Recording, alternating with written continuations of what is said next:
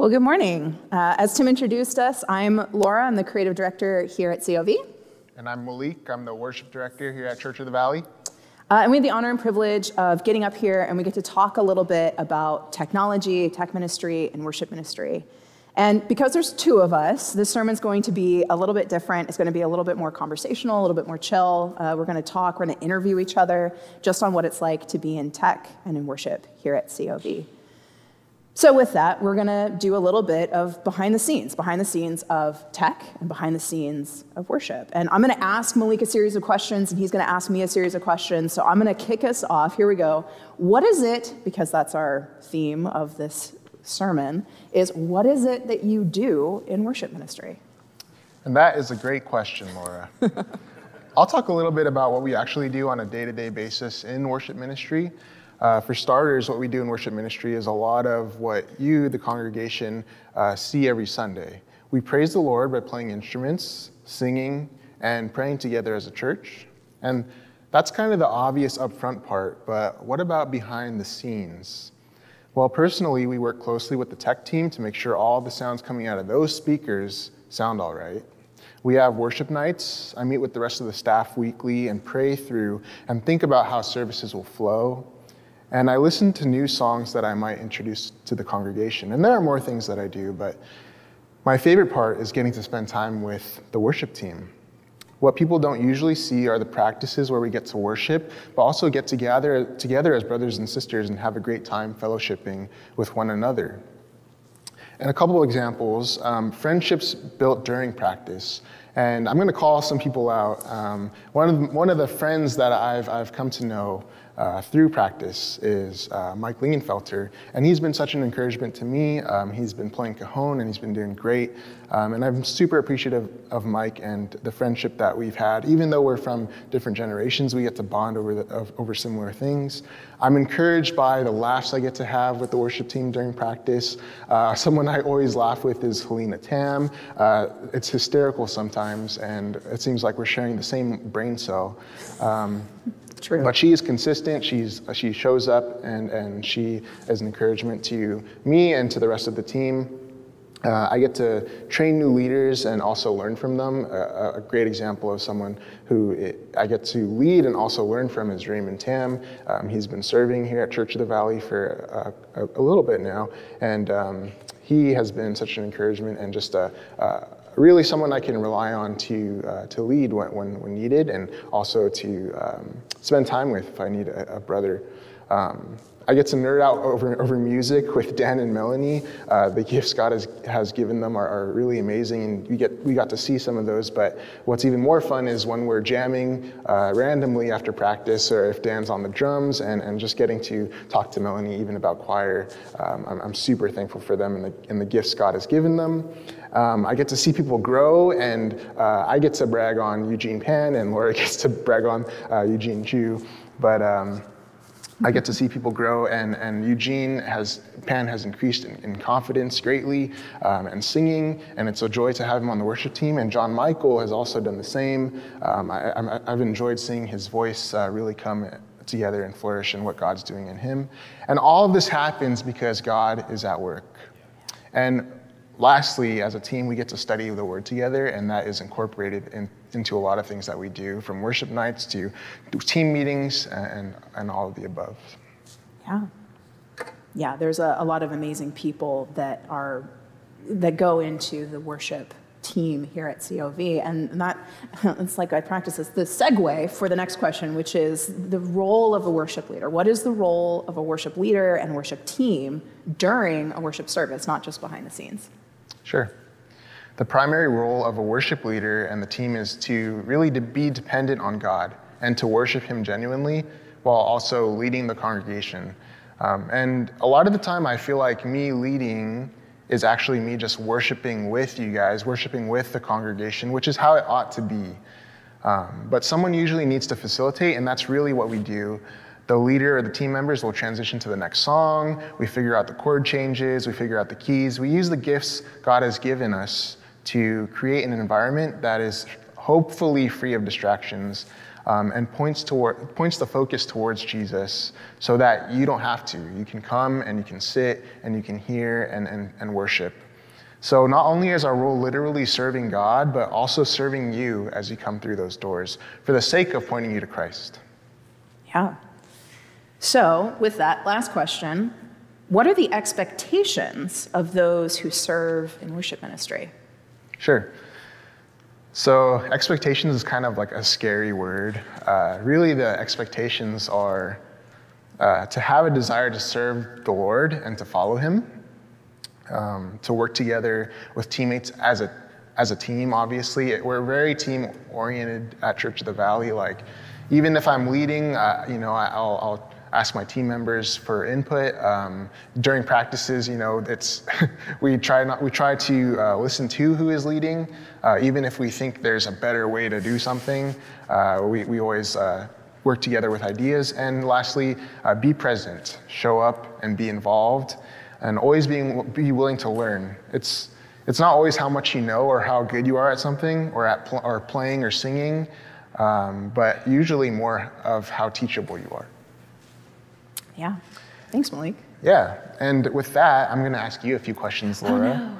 Oh, no. And the first question is the same one you asked me. What do you do in tech ministry? We are behind the scenes in every single thing that happens at COV. We are a part of everything from the graphics to what you see on the website, to what you see on YouTube, to the videos you see, to social media posts, the sound and projection on a Sunday morning. And my job is to make sure that all of that runs smoothly and so that people aren't distracted during a worship service and are pointed to the gospel. But in a little bit more succinct, I also have bullet points because I saw that you had bullet points, and I was like, that's a great idea. More succinctly, my job, is to amplify the gospel with the amazing tool of technology, and we get to partner with every single ministry at COV to help them minister to people and share the gospel.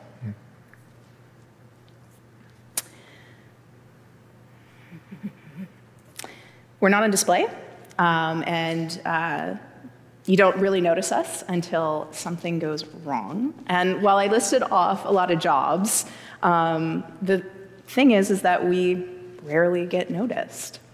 And we kind of like it that way. Yeah. Awesome. Thank you so much. And the next question I have for you is, how is tech ministry different from other ministries? Yeah, that's a great question. We are incredibly different. And as I said, we are not on display. We're not in front of people. We are behind the scenes. And because we don't really work with people, but everyone sees what we do, it's an interesting position to be in. But without us, without some of the technology that we have that runs behind the scenes, in my opinion, I think the spread of the gospel would be greatly diminished here at COV. It's also kind of a lower bar because we're not in front of people, because regardless of motivations, when you're a part of tech ministry, you're still a part of the gospel being shared at COV when you serve in tech. So technology helps us spread the gospel in today's digital age, and no matter where someone is in their faith walk, they're still helping spread the gospel. And my last question for you is, what are expectations of those who serve in tech ministry? Yeah, like you said, expectations is a little bit of a scary word. So I only have one, and here it is. Just show up with a heart to serve and represent Jesus. That is it, because everything else flows out of that. So I don't care who you are, I don't care what skill level you have.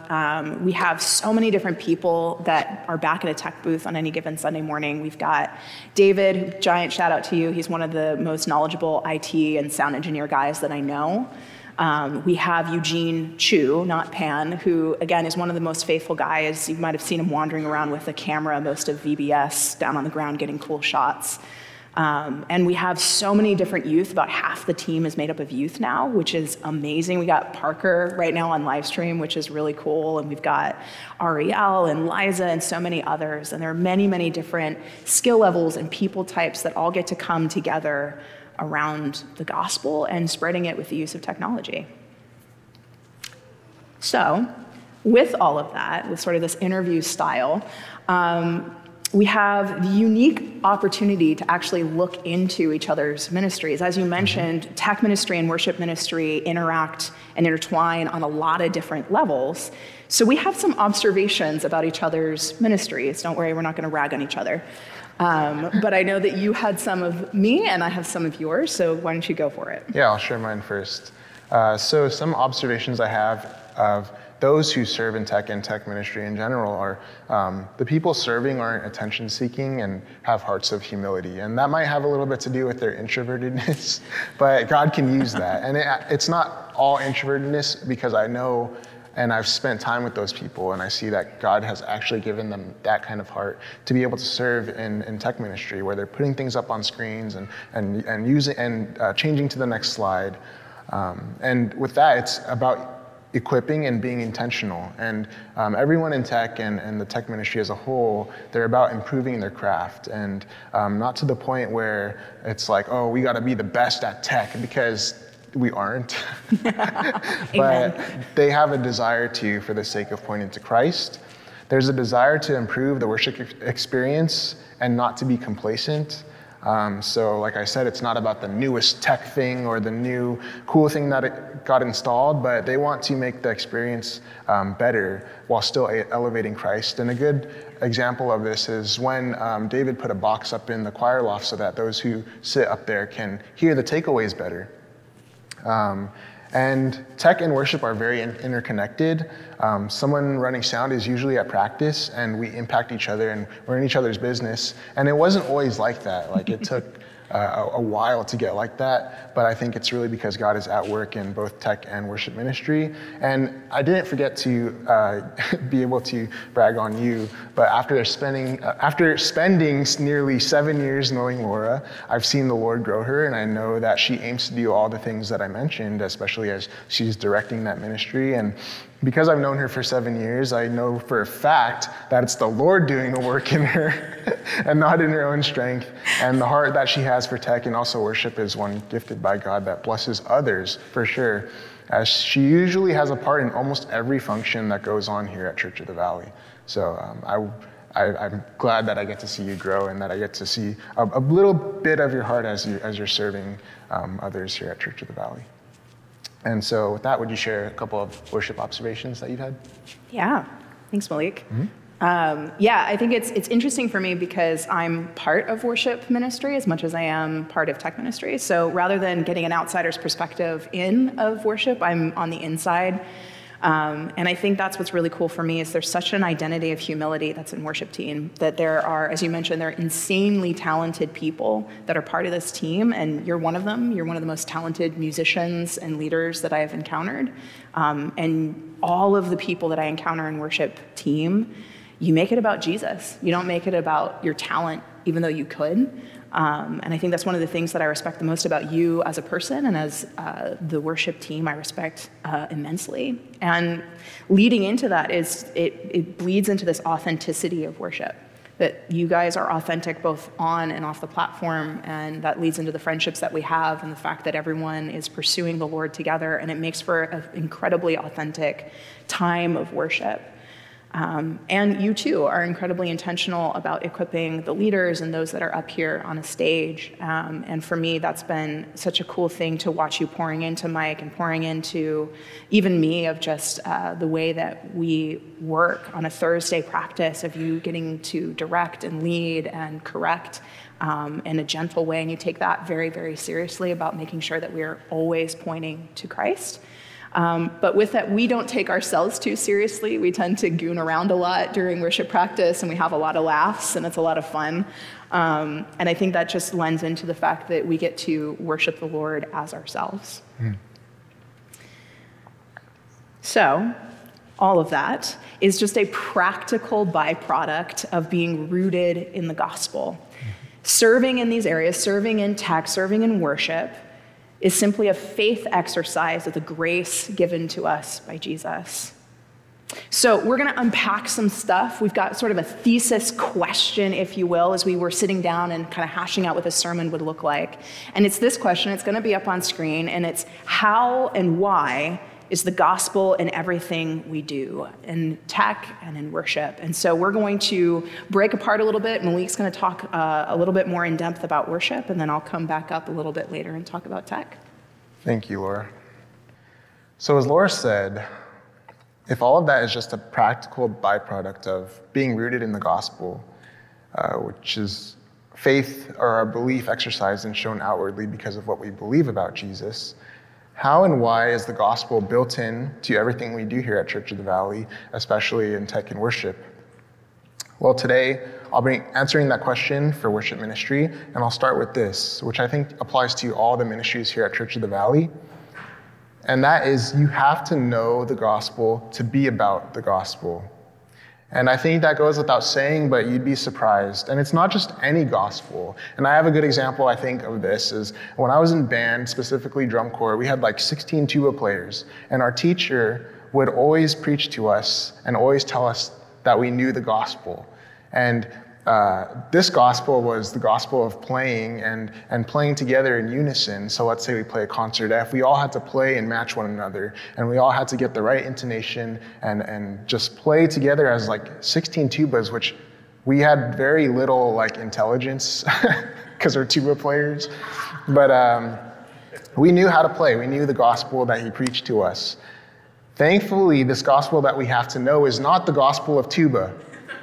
It's the gospel, the good news of Jesus Christ and God's redemptive plan for all of us, who he loves more than we can fathom.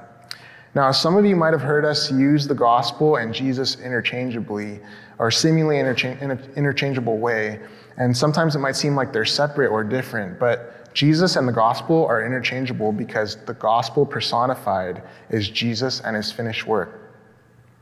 Here at Church of the Valley, we preach the gospel, the good news of Jesus' life, death, and resurrection. But an example of how the gospel is Jesus personified and his finished work is in John 11:25, which won't be on the screen, but I'll read it to you. In John, Jesus says, "I am the resurrection and the life. He who believes in me, though he may die, he shall live. And whoever lives and believes in me shall never die." Do you believe this? Jesus saying, "I'm the resurrection and the life," sounds a lot like Jesus is the gospel. And with this in mind, I want to open up and ask you guys to get your Bibles out and open up to Ephesians 2, and we're going to be reading 1 through 10. But first, for a little context, while you get that prepared, is Ephesians was written by the Apostle Paul during his imprisonment by the Romans and addressed to Christians in the city of Ephesus, which is located in Asia Minor, or modern-day Turkey. He begins Ephesians by talking about how God chose his people for adoption to sonship through his son, Jesus, and how his grace is freely given. He talks about forgiveness of sins and how we are sealed and guaranteed inheritance by the promised Holy Spirit. In Ephesians 2, he starts off by reminding the non-Jewish Christians about how they came to know Jesus, and how before Jesus they were physically alive but spiritually dead. Paul then highlights the transformative power of God's grace and mercy through faith in Jesus Christ. So Ephesians 2, verse 1 through 10 says that Paul says this: "As for you, you were dead in your transgressions and sins, in which you used to live when you followed the ways of this world, of the ruler of the kingdom of the air, the spirit who is now at work in those who are disobedient. All of us also lived among them at one time, gratifying the cravings of our flesh and following its desires and thoughts. Like the rest, we were by nature deserving of wrath, but because of his great love for us, God, who is rich in mercy, made us alive with Christ, even when we were dead in transgressions. It is by grace you have been saved, and God raised us up with Christ and seated us with him in the heavenly realms in Christ Jesus, in order that in the coming ages he might show the incomparable riches of his grace, expressed in his kindness to us in Christ Jesus. For it is by grace you have been saved, through faith, and this is not from yourselves, it is the gift of God, not by works, so that no one can boast. For we are God's handiwork, created in Christ Jesus to do good works, for which God prepared in advance for us to do." And when I read that, I think of this. We were dead in our sins, separating us from God.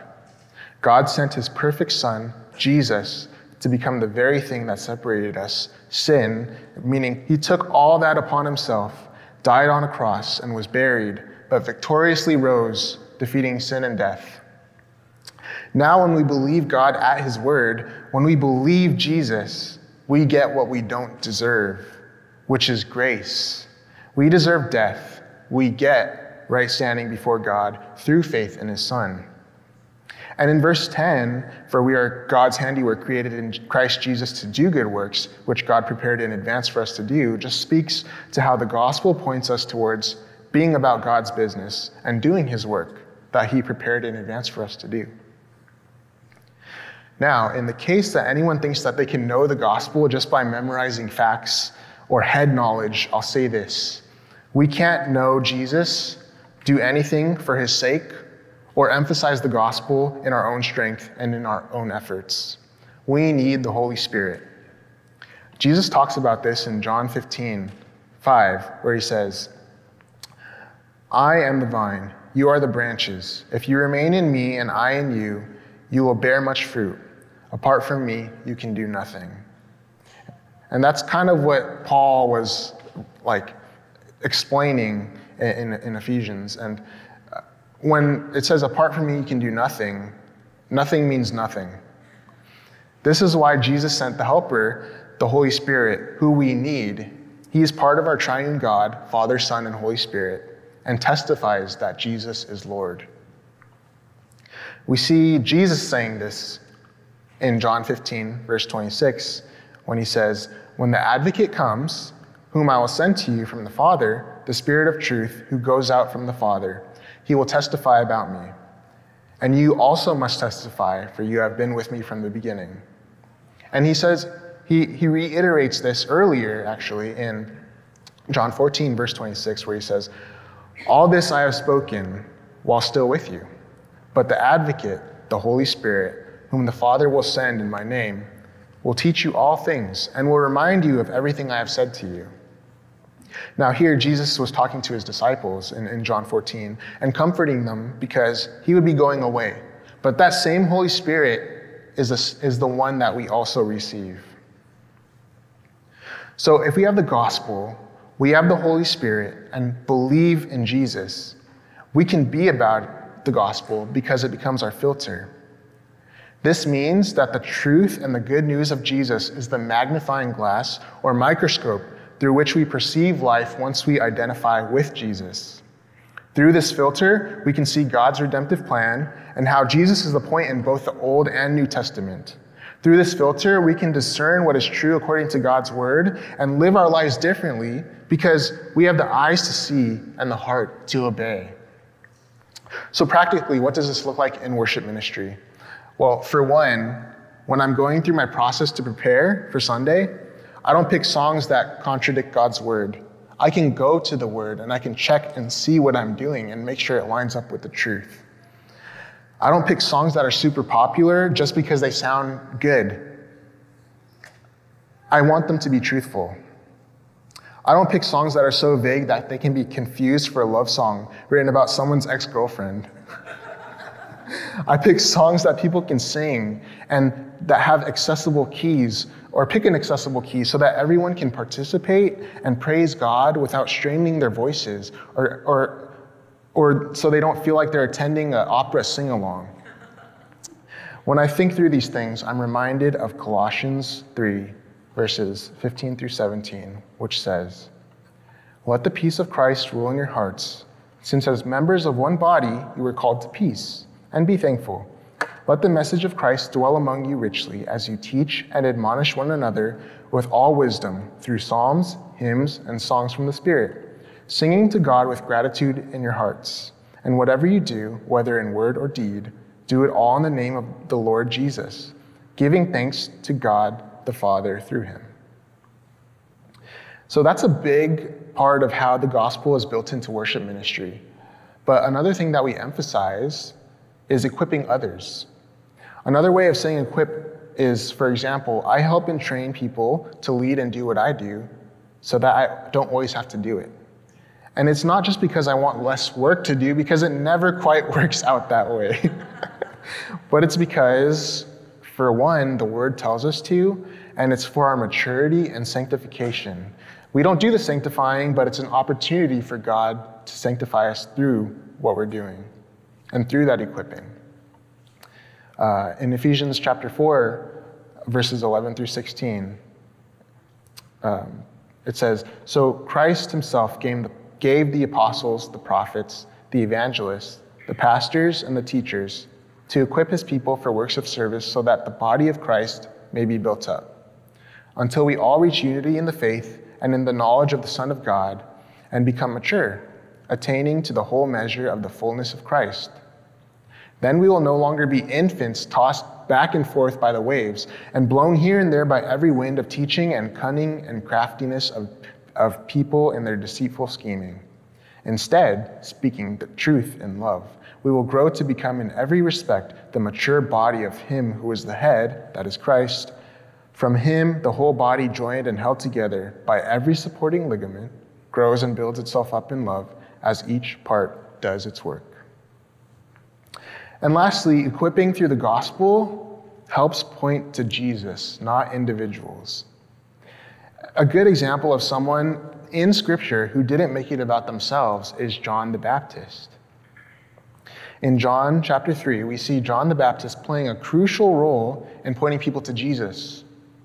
He was a respected person who drew attention and followers, but he consistently redirected their focus away from himself and towards Jesus, the Messiah. When questioned about the ceremonial washing and how Jesus was baptizing everyone on the other side of the Jordan, John emphasized that he was not the Messiah, but rather the one who was preparing the way for the Savior. He declared that Jesus must increase while he must decrease, and that's John 3:30.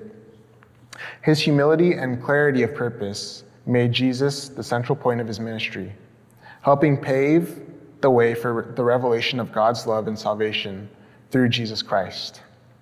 By exalting Jesus and diminishing himself, John the Baptist demonstrated a wonderful example of how to direct hearts and minds toward the ultimate hope of purpose found in the person of Jesus. Here at Church of the Valley, we have a culture that's about the gospel, about Jesus, the resurrection and the life. And for that reason, we don't want to make it about ourselves. We don't want to make ourselves the point. We are not Jesus. Because of this, it's really hard to hide if I'm making it about myself.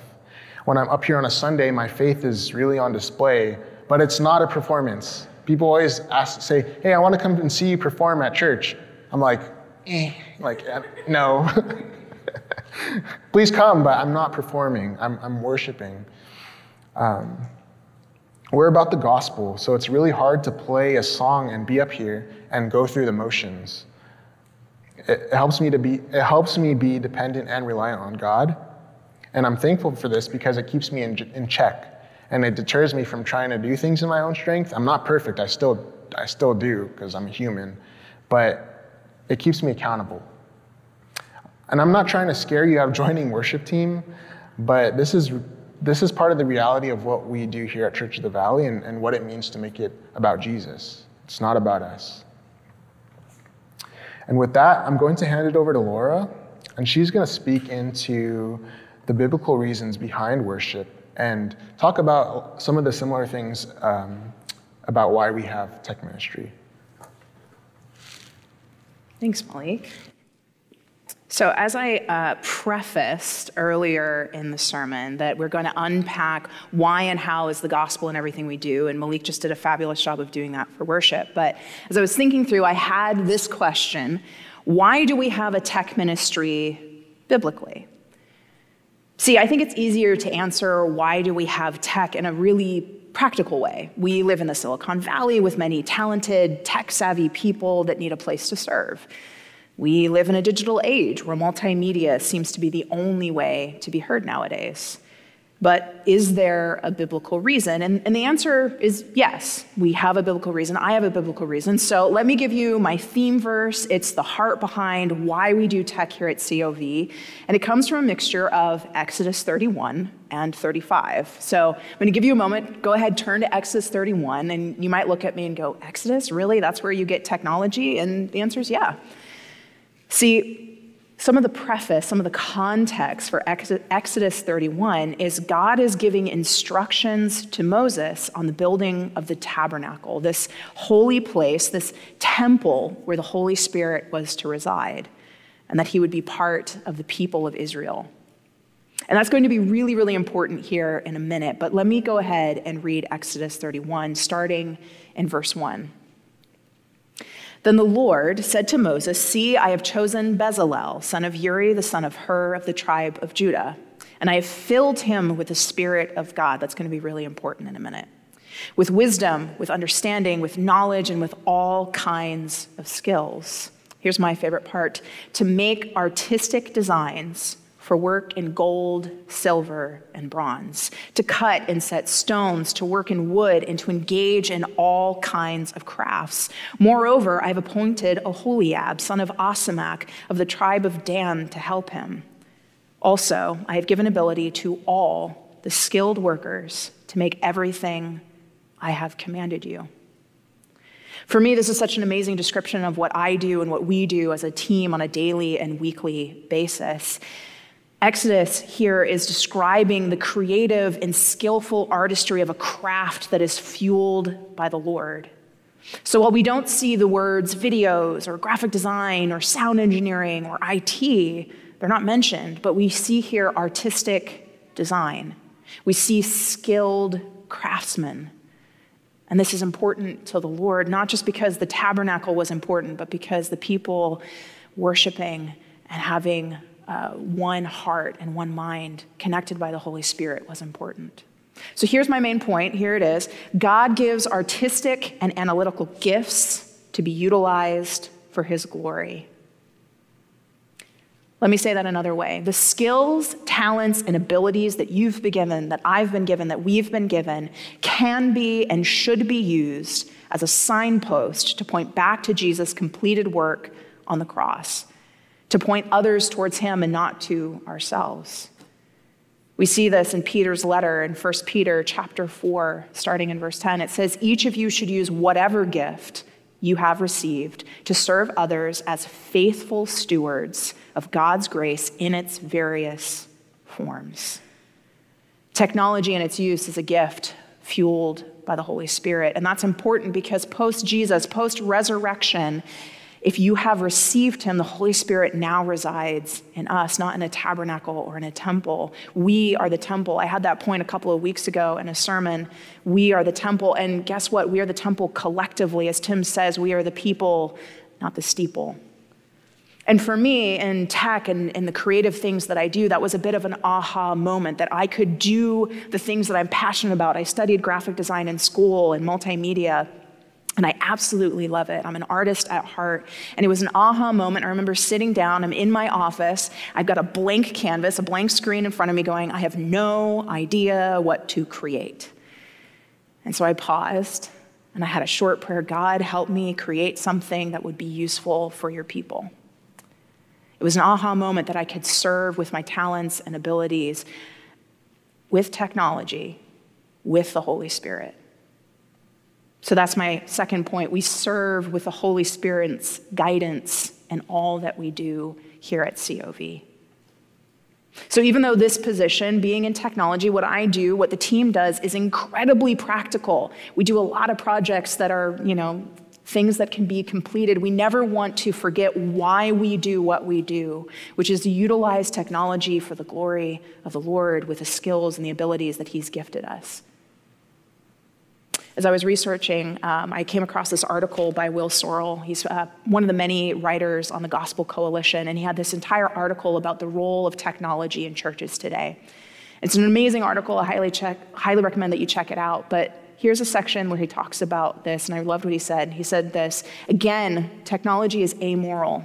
It's neither good nor evil, like money. But as soon as we use it, we are either honoring the kingdom or hindering it. We are either worshiping God or worshiping self. Will goes on to ask a series of reflective questions in his article, but it all revolves around this one: how do you engage with technology? Do you use it to amplify the gospel and encourage biblical action? Or do you use it as a barrier to community and accountability? His point is this, and it's my point. I kind of said it earlier, but here it is. Biblically, tech should be an arrow that points people to become connected participants in community, not hinder their spiritual growth. And I can honestly say in my heart of hearts, and our hearts here at COV, is that the use of technology, from the soundboard to the projectors, to websites, to YouTube, to sermons, is to improve your connection, to amplify the gospel of Jesus to those who need to hear it, and to amplify it in the hearts and minds of those that interact here. Our heart for technology at COV is to amplify the gospel and encourage biblical action.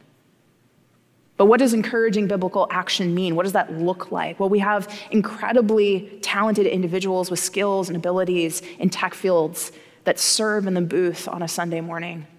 We have Sarah Delwood, who's an amazing photographer. We've got Sean Frost, who's one of the best videographers I've ever encountered in my life. We've got expert sound engineers and button pushers, IT guys. And this ministry allows them to grow and pass on what they know to others. And that brings me to my second point, that leaders, those of us who have the knowledge, also have the responsibility to equip and teach others as the Lord leads. And that's where Exodus 35 comes in. So Exodus 35, you can flip forward in your Bibles if you would like and follow along. It's just 2 verses, 34 and 35. It says this, and he, God, has given both him, Bezalel, and Oholiab, son of Ahisamach, of the tribe of Dan, the ability to teach others. He has filled them with skill to do all kinds of work as engravers, designers, embroiderers, and blue, purple, and scarlet yarn, and fine linen, and weavers, all of them skilled workers and designers. The Holy Spirit has gifted the ability to teach others, to pass on what we know to others. And that's one of the best parts of this job for me, is that I get to sit back in the tech booth and I get to watch people's passions come alive as they grow, not just in their skills, but in their faith. And we want to be excellent about what we do, not for you guys, sorry, but for the Lord. Paul writes that in Colossians 3:23, whatever you do, work at it with all your heart as working for the Lord, not for human masters. We do what we do for Jesus, not for any single person and not for personal accolade. We always want to remember that. We always want to put Jesus as the forefront. We always want to make sure that what we do on a weekly basis, whether it is pushing an arrow key on slides or whether it is something much bigger, that we do it for Jesus. We do it for God's glory and not our own.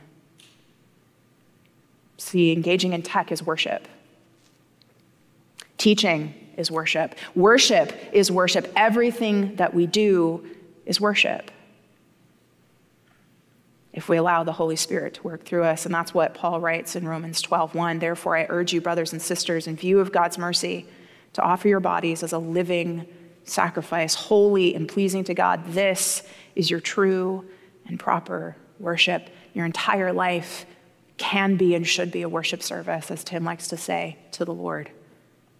So that means that when you push a button in tech, whether you make a graphic or a video, it's for the Lord. We want to worship the Lord with our best, not to be perfect or to gain favor or to make it about us. See, I've been part of a lot of different churches and I've been to visit a lot of different churches, and tech in many church contexts I've seen has been all about a perfect production on par with a TV show. I'm going to be real, we're not like that here. See, tech ministry is not about a production. It's about a process of imperfectly amplifying the gospel together. So I'm going to close with this. I'm going to invite Malik up, and I'm going to invite the Neathlings up as I close. We got a little bit more to talk about. We got a couple of questions that we're going to close. But Philippians 2:3-4, do nothing out of selfish ambition or vain conceit. Rather, in humility, value others above yourselves, not looking to your own interests, but each of you to the interests of others. See, tech by its very nature is supportive. Our job is to support others as they proclaim the gospel. Worship ministry too. Our job is to be amplifiers for the work that others are doing and that God is doing through us. So as we close, we had this main question, which is, what is it that you do here? Well, Malik, what is it that we do here? We make the gospel of first importance. Yeah. We make everything we do about Jesus and the gospel. And that was something that as we met this week with Tim, he was like, this is sort of the lens that I'm giving you guys, that the gospel is of first importance. Explain why. And that comes from 1 Corinthians 15. I'm going to read the first half, and Malik's going to read the second half. So it goes like this. Now, brothers and sisters, I want to remind you of the gospel I preached to you, which you received and on which you have taken your stand. By this gospel you are saved if you hold firmly to the word I preached to you. Otherwise, you have believed in vain. For what I received, I passed on to you as of first importance, that Christ died for our sins according to the Scriptures, that he was buried, that he was raised on the third day according to the Scriptures. So we make Jesus the point in everything that we do. And we're going to leave you guys with two questions. They're kind of reflective questions. There are ways that you can attempt to engage. I'm going to say the first one, Malik's going to say the second one, but are you willing to participate in what God is doing here at COV? And are you willing to be about the gospel as you engage here and also elsewhere? Yeah. And there's some really tangible examples. We've got coffee and treats out there at the end of service. Stay and talk with somebody. Be known. If there's something that was stirred up in your heart of, man, I kind of want a place that I can serve, whether it's in tech or even in kids or worship, talk to a ministry head or fill out a card in front of you that you're interested in using your talents and your abilities to glorify the Lord. God can use your talents and abilities for his glory. And lastly, you don't have to be a rock star to serve. Yeah. You don't have to, all you have to do is believe in Christ. He works in and through us, and all we have to do is rely on him. So if you're thinking about serving in tech, thinking about serving in children's ministry, worship ministry, whatever it is, don't feel like you have to clean yourself up or learn all the skills before, because we are about equipping and we will help you. But Jesus is the point. Yeah. And with that, I'm going to pray, and Dan and Melanie are going to lead us in worship. God, I just thank you so much that we, not perfectly, but we get to make it about you here at Church of the Valley. God, I just thank you so much that you've done a work here. You've done a work in those who attend here and in their lives that go beyond these walls, because it's not the building, it's your people. So God, I just pray that you would continue to help us rely on you, help us to point people to you in our own daily lives. I pray that you would be our foundation and our rock, Lord. You are the resurrection and the life. We can't do anything apart from you. Just bless us, Lord, as we go throughout the week and throughout the rest of our lives, Lord. In Jesus' name, amen.